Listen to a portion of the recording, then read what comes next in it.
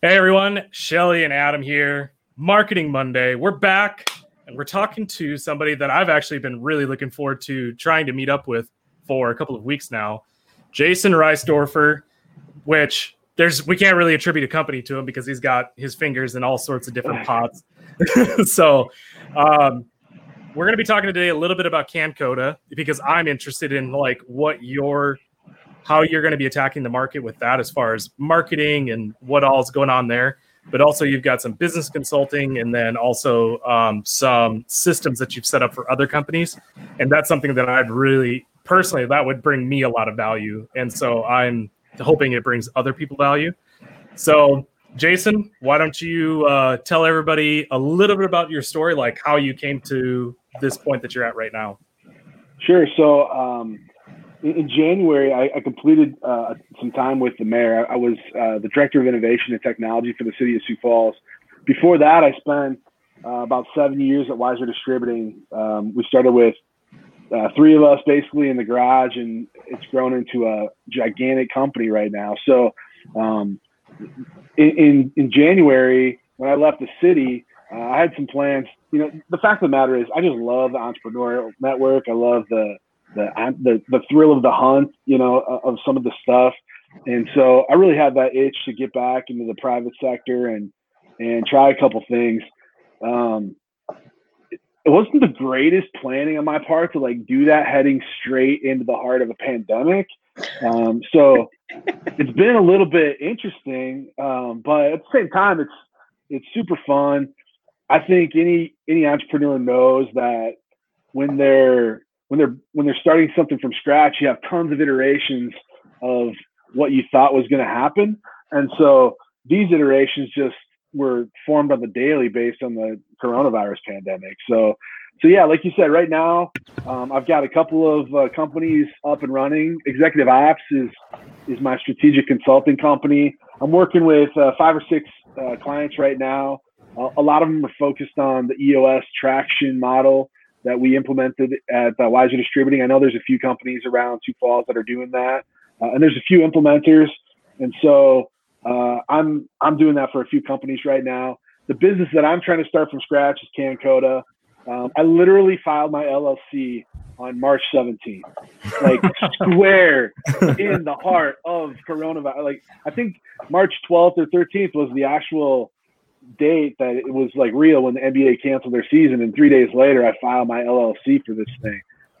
So you need to reiterate that. You need to change that story a little bit. You need to say, I knew I was going to be sitting at home a lot, so I just decided to start up another company.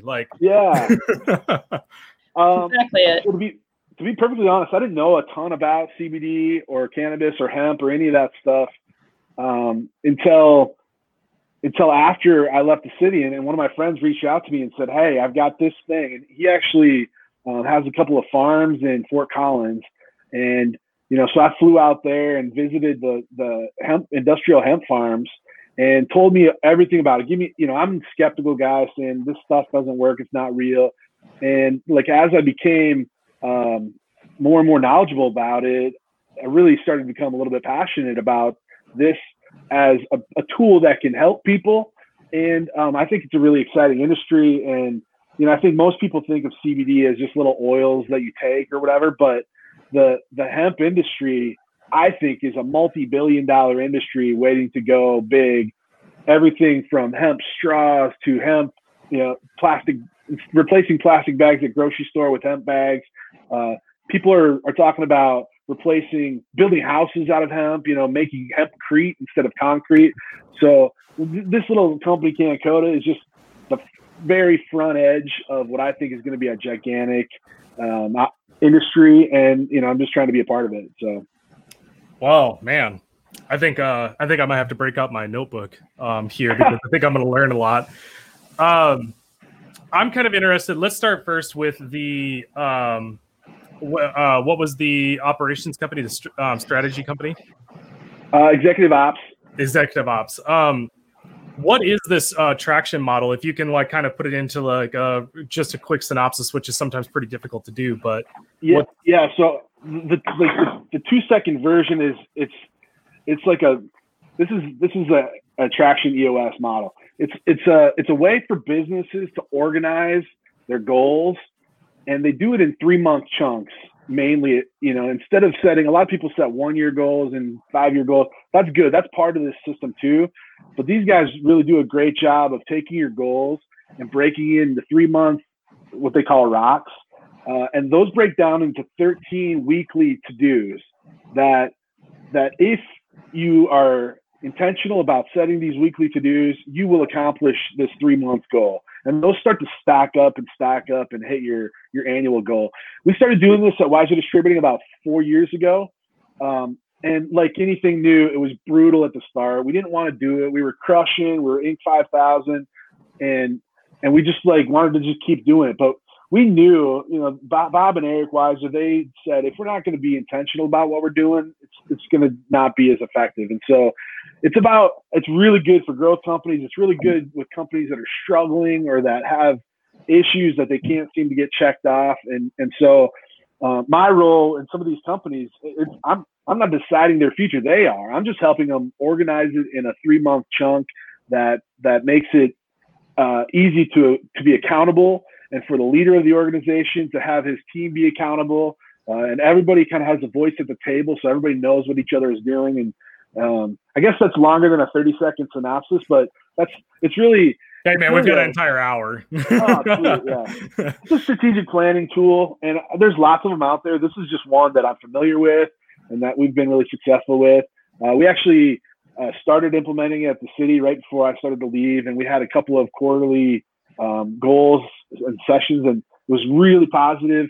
It's not really built for government, but we tried to take some of that private sector tools and put it into government. And so I joked before, I'm gonna talk to the book authors about making a government operating system and seeing if it's something that's possible for the government. So that's on my wall of stuff to do down the road once I get a few more of these under my belt. Yeah.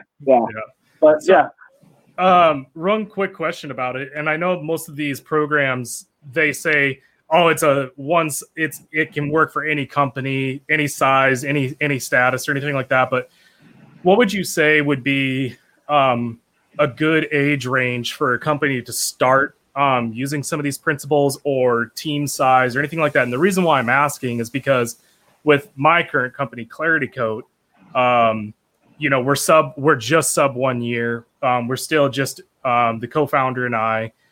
Well, not necessarily, but we have goals that we want to hit, but we're just kind of on this trajectory where it's just like this, and it's just kind of like shiny new object after shiny new object, and just trying to keep pace with everything. But what would you say, like, businesses at year 3, when things are a little bit more settled, are able to really extract more out of this, or what's your thoughts?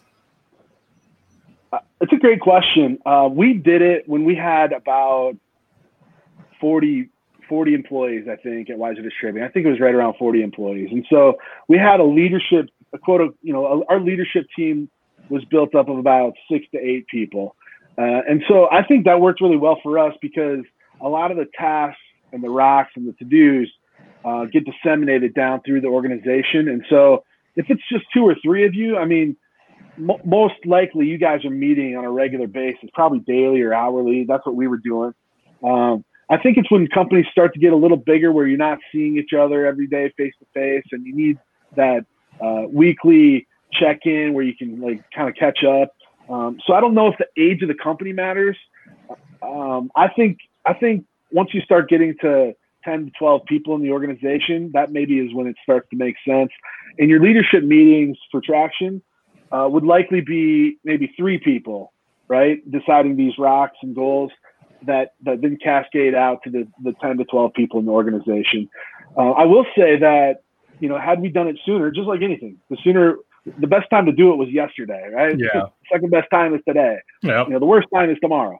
And so I think that was probably true for us too, because you have to kind of go through the process. And so you kind of waste the first quarter or 2 kind of learning the system before you actually start getting stuff done. But I just facilitated Wiser Distributing's quarterly meeting a couple of weeks ago. They took on a monumental, I think they had 10, 12 quarterly rocks. which is really ambitious, but you get really good at doing it and you get a lot more stuff done. So yeah, I think, this thing's built for organizations of, 200 to 500 people, I think, or fewer. So not gigantic organizations, but I think you need to have 10 to 12 to really, make it work the best. Okay, cool. Shelly, do you have any? Yeah, I will jump in and say that, like, I think there's pieces of it, though, that, like, I still think, knowing what I know of where you guys are at, Adam, like, I think there's definitely pieces that would be incredibly valuable for you two to still read through Traction and understand what some of those pieces are. And even if you don't have, like, quarterly rocks per se that you're communicating out to other people, I think it's a fantastic way of organizing and breaking down those larger goals. Because you guys, I mean, you and I have talked recently about some of the big things that are happening and just the littler steps that you have to take in order to make sure that you guys are going to be there in 3 or 6 months. Yep. And so I think that method in general, even if you guys have to tweak it to where you guys are at today, would be incredibly valuable. Yep. Yeah, I could maybe see where, right now, just singular projects that are coming on would almost kind of be like and I know nothing about the program, just understand that I've read a couple of these books, so I kind of understand some of these theories that go behind it. But when it's like 2 or 3 people on a team, just these singular projects that come on that, we're going to be distributing in China now. Okay, what do we got to do to get ready for China? We got to get labels made for it and all this other stuff. That's almost like its own rock that then you have to then disseminate down goals for everything. And then how are we going to go about marketing for that market and everything like that? So I think the most important thing, and this is why it would be useful to a new company or a younger company, you can't do it all. You can't do it all at once, for sure. And so the Traction process helps you prioritize what you want done in this 3 months. And all the other stuff that comes in as opportunities or ideas or whatever, they kind of have to take a little bit of a back seat until you get this month's rack accomplished, which is what you, as whether it's 2 of you or 10 of you, but you all as a company have agreed that this is your priority. If you keep starting something and a new opportunity and a new opportunity and a new opportunity come by, that's when these things just drag on forever. And so the accountability is not so much about stepping through every single step and making sure but it's like shielding yourself from all these other things that are coming in and causing you to not accomplish some of your goals. So drowning in opportunity. That's right. And I think one of the most important things that Traction does is it walks you through how to set a company dashboard that tells you how you're doing, and you start reviewing that every single week. Some companies maybe some owners, CEOs might look hourly at their stats, but some companies might not look until their CPA comes in at the end of the year, and then they're like, oh, what the heck, I don't understand it. But if you start looking at it in 1 week chunks, setting your 1 week goals and quarterly goals, you can course correct a lot faster than if you wait till the end of the year.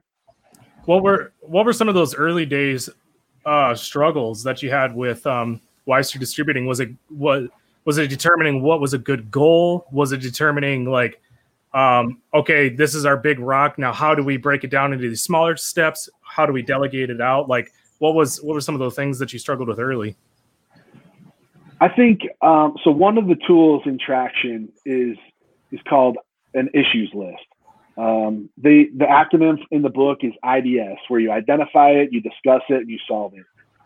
Early on, and so here's Wiser Distributing as 6 to 8 youngish, 30, I'll just say 35 on average age, executives that are running this super crushing business. Nobody wants to bring their issues into the room and be that guy that says, I've got a problem, I need some help with it. And so I think most companies like that are a little bit protective. And so I'd say just getting vulnerable with each other and trusting each other in that room was some of the biggest issues, because if you're guarding some of that stuff and the rest of the company doesn't know that you have an issue, it's tough for us to know why you're not getting your sales numbers done and why the shipping department is, doing something else. So I think that's why I'm saying, the first 3 or 4 sessions of going through this is all about building this team. In fact, the implementer that we had put us through a module with the 5 dysfunctions of a team.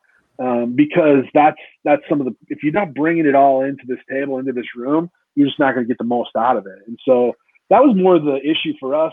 And I think a lot of the companies that start out early, there's never an issue with coming up with the next idea or the next 20 things that we should be doing, you know, in a growing company. There's a laundry. Weiser Distributing picked, I think 10 rocks this last quarter, and they left a board of like 40 other options that they'll be able to go to in the next quarter and the next quarter. So once you get good at this, coming up with, you know, the ideas is never going to be the problem. It's, you know, being vulnerable and bringing it to the table and saying, hey, I need some help, or I'm struggling with this thing, or I missed on this goal and here's why. And so once you get past that, then you can really start to cruise.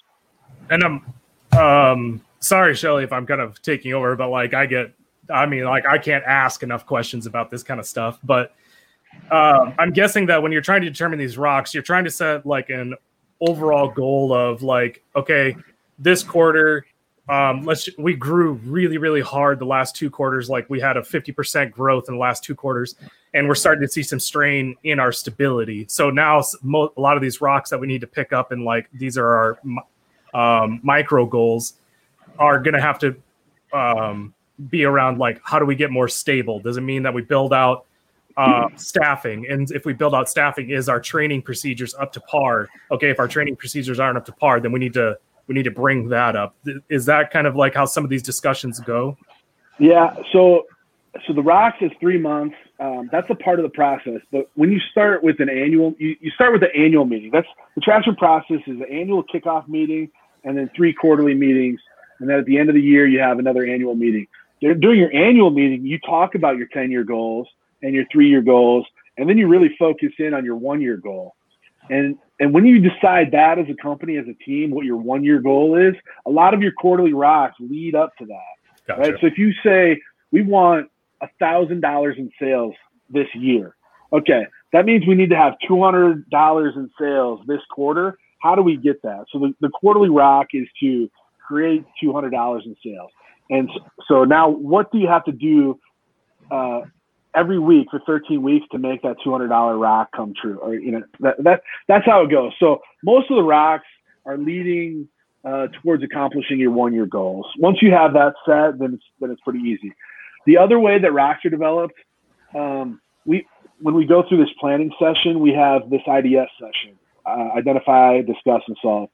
Some of the issues, and you go just around the table and say, here's, what do you think the issue is? What do you think an issue is? What do you think an issue is? And as you vet those issues out, the solve might be, we need to focus on this thing for 3 months. And at the end of this 3 months, if this is done, that will solve this issue. And gotcha. So that's kind of the 2 ways that rocks are developed, either through your annual goals as being a part of an annual goal, or through an issue that's bigger than just a 1 day or 1 week decision, something that needs a full quarters of attention on. Gotcha.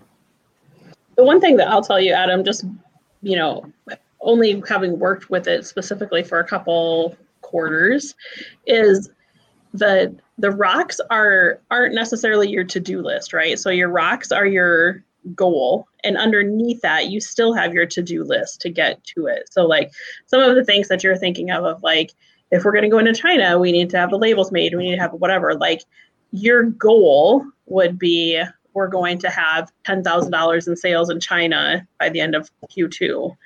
And then separately from that, your to-do list is all of the things that you need to do to accomplish that. Yep. Does that make sense? Yep. Am I right, Jason? My understanding? You nailed it. You were listening in class. Good job. You get an A. Here's your gold star. I have a lot of them, Adam. Yes. The pallet prison is full of it is. Gold stars. So I guess I know we're going to be taking some steps back, but I'm kind of curious, as I'm sure some other people are, how did you arrive at entrepreneurship is like the thing for me? That's what I want to do. Like, were you a kid at lemonade stands, that kind of thing? Or how did that whole thing happen? Was it because you were working with Weiser and you just saw this tremendous growth and you're like, man, I just love being a part of this? Like, what was it for you? I think it was pretty early in my life. I had a paper out. we used to sell for Bantam Baseball. If anybody was like grew up in Sioux Falls, Bantam Baseball had they sold either caramel chocolates or mint chocolates as like your fundraiser, and I just like was devastated if I didn't crush the record every year on selling these caramels and mints. And it then carried over to Boy Scouts. I sold the most Boy Scout popcorn because I want the highest prize and all this stuff. So I just figured out early on, like the harder you work, the more you grinded, the more money you can make, and my mom did a really good job with me early on, making me put half of every single thing I earned, no matter what, whether it was babysitting or paper route, half went straight to savings. Like the day you got it, you paid yourself half. Wow. And so, so you sell $100 worth of Boy Scout popcorn, like you only get 50. So that means you got to work twice as hard if you want $100, right? So that was really early for me. And I was working like kind of as full time as you can get at 14 and 15 and 16 and 18, like through college. I just was always grinding, and I was usually in something to do with sales or something to do with entrepreneurship. I actually worked for Cellular Only for Janet Eining back in the day. She started Cellular Only at the state fair selling cell phones out of the trunk of her car. And so her son and I, kind of when we were in high school, we were manning, one of her locations. And I saw that company grow from 4 or 5 of us at Cellular Only into like the behemoth that it is today, so like I really engaged with some of the entrepreneur minds that I worked for and that I was close to really early on. And I really like getting rewarded for working really hard or figuring something out, or figuring out the best way to do it. I have one of the first like 5-digit eBay accounts. I was flipping Beanie Babies, buying them from McDonald's and putting them on eBay when I was 16. Dang. Old school hustle right there. Oh yeah. Like I was just looking at my eBay account, like member since 2000, it's like not too many people have that, and so yeah, it's the retail arbitrage where, I can't help myself walk into Home Depot and see like a toolkit on the clearance rack and look it up on eBay to see if I can flip it for $50 more. I mean, I still have that in me every single day. My daughter and I would go to Walmart and buy all the newest game that would come out. We'd have them on Amazon the next day. I mean, it's just always been there for me. And entrepreneurship like that, I think, spills over into tons of different industries because, you don't have to necessarily sell products to be an entrepreneur. You can come up with a great service or a great platform, but it's still like finding that best way to do it. And that's what I'm really drawn to. And that's the entrepreneur in me that I just can't get rid of. That's awesome. Okay. So let's talk about Cankota. Probably a slightly controversial product in the state of South Dakota because we're a little bit more of a conservative state, and so we have a harder time bringing in these newer, as a whole state, not maybe necessarily Sioux Falls, but bringing in these kind of newer products. What is are you focusing more on like a national scene, or are you focusing more regional? Like what's kind of like your game plan for Cankota? So, as I kind of said in the beginning, I think it's a gigantic thing. And I would say that, the people, the early adopters of CBD as a supplement, I think there's probably only 5 to 10 to maybe 15% of the population that understand it, that get what it is. It's like 50-50. Like if you say, yeah, I'm selling CBD, half the people are like, oh, that's sweet. My mom uses that. The other half of the people are like, you mean weed? Like you're selling weed? Like what? And so, I think that my goal right now with this thing, I've got about 12 products in my store live. We've been selling. I've got a PO and a order process for about 20 other things, gummies and tinctures and things like that. For me, it's getting the products, building some audience, building some followers, and then creating an opportunity for education, because I think that there's tons of snake oil out there. I think there's tons of stuff that if you don't know exactly what you're taking. It could be fake. I don't think it's going to be necessarily harmful to you, but it could just be water, in a bottle. You don't really know. And so a lot of the infomercials that you see late at night, I think, are some of that snake oil. There's a couple of retailers in town that carry this stuff that have the word Vana after it. And just because you put the word Vana after something, it doesn't make you like legit. And so I think that there's a big opportunity for education. There's a couple places in town that are doing it the right way, that have a local following, that are understanding that. But for me, the reason I called it Cankota, this is a Midwest culture. This is a Midwest environment that I want to be helpful. There's nothing that makes me feel better than when my 82-year-old grandpa says he sleeps through the night for the first time in 20 years after taking this stuff. I made a few bucks on the deal, but letting somebody have the quality of life that makes them feel better, at the end, that's the service-minded entrepreneur. And so yeah, I'm starting right now with a few products and trying to get some footing in that. But I think the end game of this stuff is very large. Like I mentioned, the connections I have, they're involved in the genetics of this stuff, the seeds, the farming, the manufacturing. They take the farming and processing and they keep it all in-house. And I think that there's a lot of CBD companies out there that are multi-level marketing, where there's a middleman and a middleman and a middleman. And the only people that I'm interested in doing it is straight from the source, so that we have an accurate tracking of where this stuff has been, how it's been handled, how it's been processed. We use a company that's got GMP certification, good manufacturing practices. If you don't have GMP stamped on a bottle of CBD that you're taking, that means it could have been handled by anybody. And so we're just trying to focus on quality and then provide some education piece along with it, and just see where that goes. Right now, I've got everything online because I'm refusing to put on pants that have anything but a drawstring in them. And so I like to be able to just go to my warehouse garage and pull my order and ship it, in the comfort of my Jordan shorts.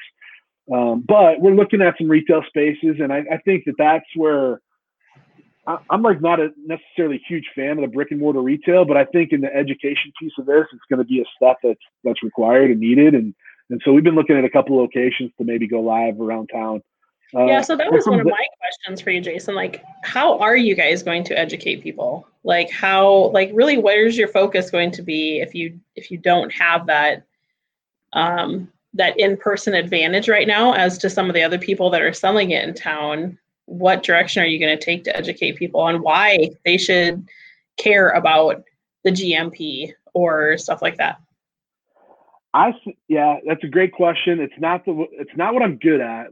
Creating the content and creating the blog posts and creating the discussion and the education piece. That's not what I'm good at. I'm good at finding products, negotiating a great deal, getting them listed, and shipping them the best way. I'm more the logistics side of it. And so at some point, I'm going to have to, I think my first hire, whenever I can, get there, is going to be in the realm of digital marketing, digital content. And then I think, I love Jeff Pickett and his video work. I think, creating some compelling content that makes it easy to understand on the why. I think there's a ton of people that have the product and you can go find it. I don't think there's a ton of people doing a great job educating on, here's what this is, here's how this can help you, and here's where the future is. So it's not developed yet on our site, but we're looking for a really strong educational piece on our website and on our social media that's going to be telling that story. And we want it to be, I'm an Amazon guy at heart. And so we want this content to be self-sufficient. I don't really want to have a salesperson be the sole tribal knowledge of the product. I want to, make this where if people have a question, they click a button and they watch a 3-minute video and they leave feeling better, because they understand it more. And so that's the future of where I want to get this thing to go. And that's one of the reasons why I haven't really purchased it, to be honest. So I have friends that sell CBD. I know a lot of people that sell CBD and have been doing it for a couple of years now. And there's just not enough education out there, other than, the few, just the salesperson kind of stuff between people. There's not enough where you can just get independent information. And I think for me, as a parent who has looked at it for my teenagers, that's something that I think is super valuable, to have the independent resources that aren't going to be a sales pitch. And I think that's one of the struggles that I think you're probably going to face in this area. And it'll be interesting to see how you're able to overcome that. I totally agree. I shouldn't even probably say it because maybe somebody's going to steal my idea, but I've got this like dream to create this virtual experience where, you've got, have you heard of the company Teledoc, where, you basically can have an iPad come up and be your doctor, right? Where, you can interact with the screen. Like, I think that there's probably an opportunity for that. If you can think of a display case at a store where you walk up to it and you just see a bunch of products with prices and you're like, I don't know. But if there was like this interactive video tutorial where you can kind of like, ask the screen a question or two. I mean, you can't hire a person to stand there and just sell your product at Lewis or anywhere you go. But if you had this like technology that could interact with people to bridge the gap between the education, that's where I really want this thing to go. I don't know if we can get there, but that's on my wall of ideas. We'll see. Never say never, man. We're probably not as far away as you think with VR and AR coming. Like, it's probably not that far away. I saw one of the companies that we toured down in Colorado had a similar kind of experience, and all they were selling was packs of gum, and they had this like gum dispenser machine, and you like talked back and forth, interacted with the machine to like pick out your perfect like combo of whatever, and then they dispense this thing. And so that's where I kind of first had the idea of it. And I don't know if it's going to be CBD vending machines, but it's going to be some sort of interactive experience. And that's whether it's on the website or on our social media. I like the idea of this AI or virtual reality experience that walks people through the education piece of this. Yeah. Well, and that's the other side, is that CBD isn't cheap, right? And so that in and of itself is a piece that I think a lot of families don't necessarily know the value that it could have to their families, because they just see it and they're like, well, I'm not going to spend $80. But if they realize what it could replace in their life, or, whatever, there's just that education piece. So that kind of leads me to another question that I've had, as far as, what has the reaction been like from the more medical side? So maybe you haven't had any interactions up to this point with them, but what have they been, and how do you expect that you're going to need to overcome that? I've had a really positive experience with a few different medical professionals. I think it's probably like a 50-50 split on whether they think it's real or not. I think it's like the same argument on chiropractor or not chiropractor, like whether or not that's real. I think there's cases to be made for both sides. I've got a couple of doctors that have reached out to me that said, we want to be a part of this, because what comes after CBD, in the form of dispensaries or whatever else, we believe in it. We want to be a part of it. And so I've got a few different resources that would love to endorse it. And I think that from an educational standpoint, the professional testimonial, I think that has a huge impact. I think influencers out there are a big, big deal. I mean, one of the most famous influencers for this stuff is Rob Gronkowski, right? Like Gronk, the football player. He went on, I think it was either his own podcast or Joe Rogan's podcast, and took out this little roller of CBD, says, I use this thing every day. It's like changed my life. They sold like billion, overnight. Like, that's going from no education to somebody that I trust tells me it's good, so I'm going to believe it. Right. And so I think that's what the future is from the medical community. I know that there's people, I know my personal doctor, my family doctor, when I told him I was doing this, he said, smart. He's like, hopefully this stuff works for you. We can take you off of blood pressure medicine, and that's the goal. It's like, it's taking something that's natural and replacing, medicine that you have to take, 10 times a day or whatever.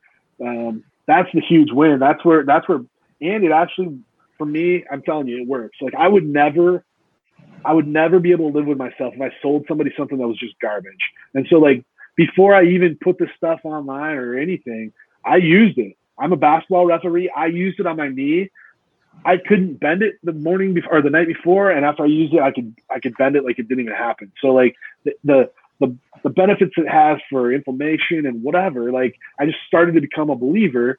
And I've got a long way to go on education, and so I know that huge majority of the population has that same, which I think is the coolest part about anything that's new. If there's room to get better, like that becomes a really good entrepreneurial idea. Yep. Yeah. I think testimonials would be a really awesome thing. And then, I mean, influencer marketing, I mean, it's been around for like since the dawn of time, really. Like, let's just be honest. So, I mean, like, that's just never going to go away. People are always going to take someone that they perceive to be an authority figure, and if that authority figure says, hey, like this stuff is for real, like you're just going to sell a lot, and it's going to lend a lot of credibility to it. Always has, always will. It's just a matter of like how much does that person cost, and or like getting them to actually believe in it as well, so that they endorse it. So that kind of leads me into where I was going a little bit as well. So thanks, Adam. So in the Midwest, segues are my specialty. They are. They really are.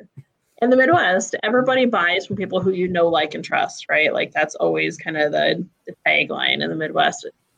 So as you're trying to build this business, what is your marketing goal? Like, are you going to have like samples that you're giving out to people, like from this perspective of having to get people over onto your side, A, for CBD, and B, for your brand of CBD?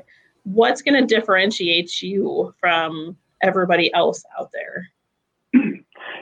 So, again, being an Amazon and eBay guy, the person that's the best price usually gets the most attention. And so I think a lot of these companies, a lot of I guess my competitors out there that were established early have got it established at a price point that they are making some mega margin on. Being newer to the game, the only way I'm going to do it is if I can have the absolute best product for the best price. And that was our philosophy at Wiser Distributing too. Like, we're not going to sell something if we're not going to be able to compete at the very best price.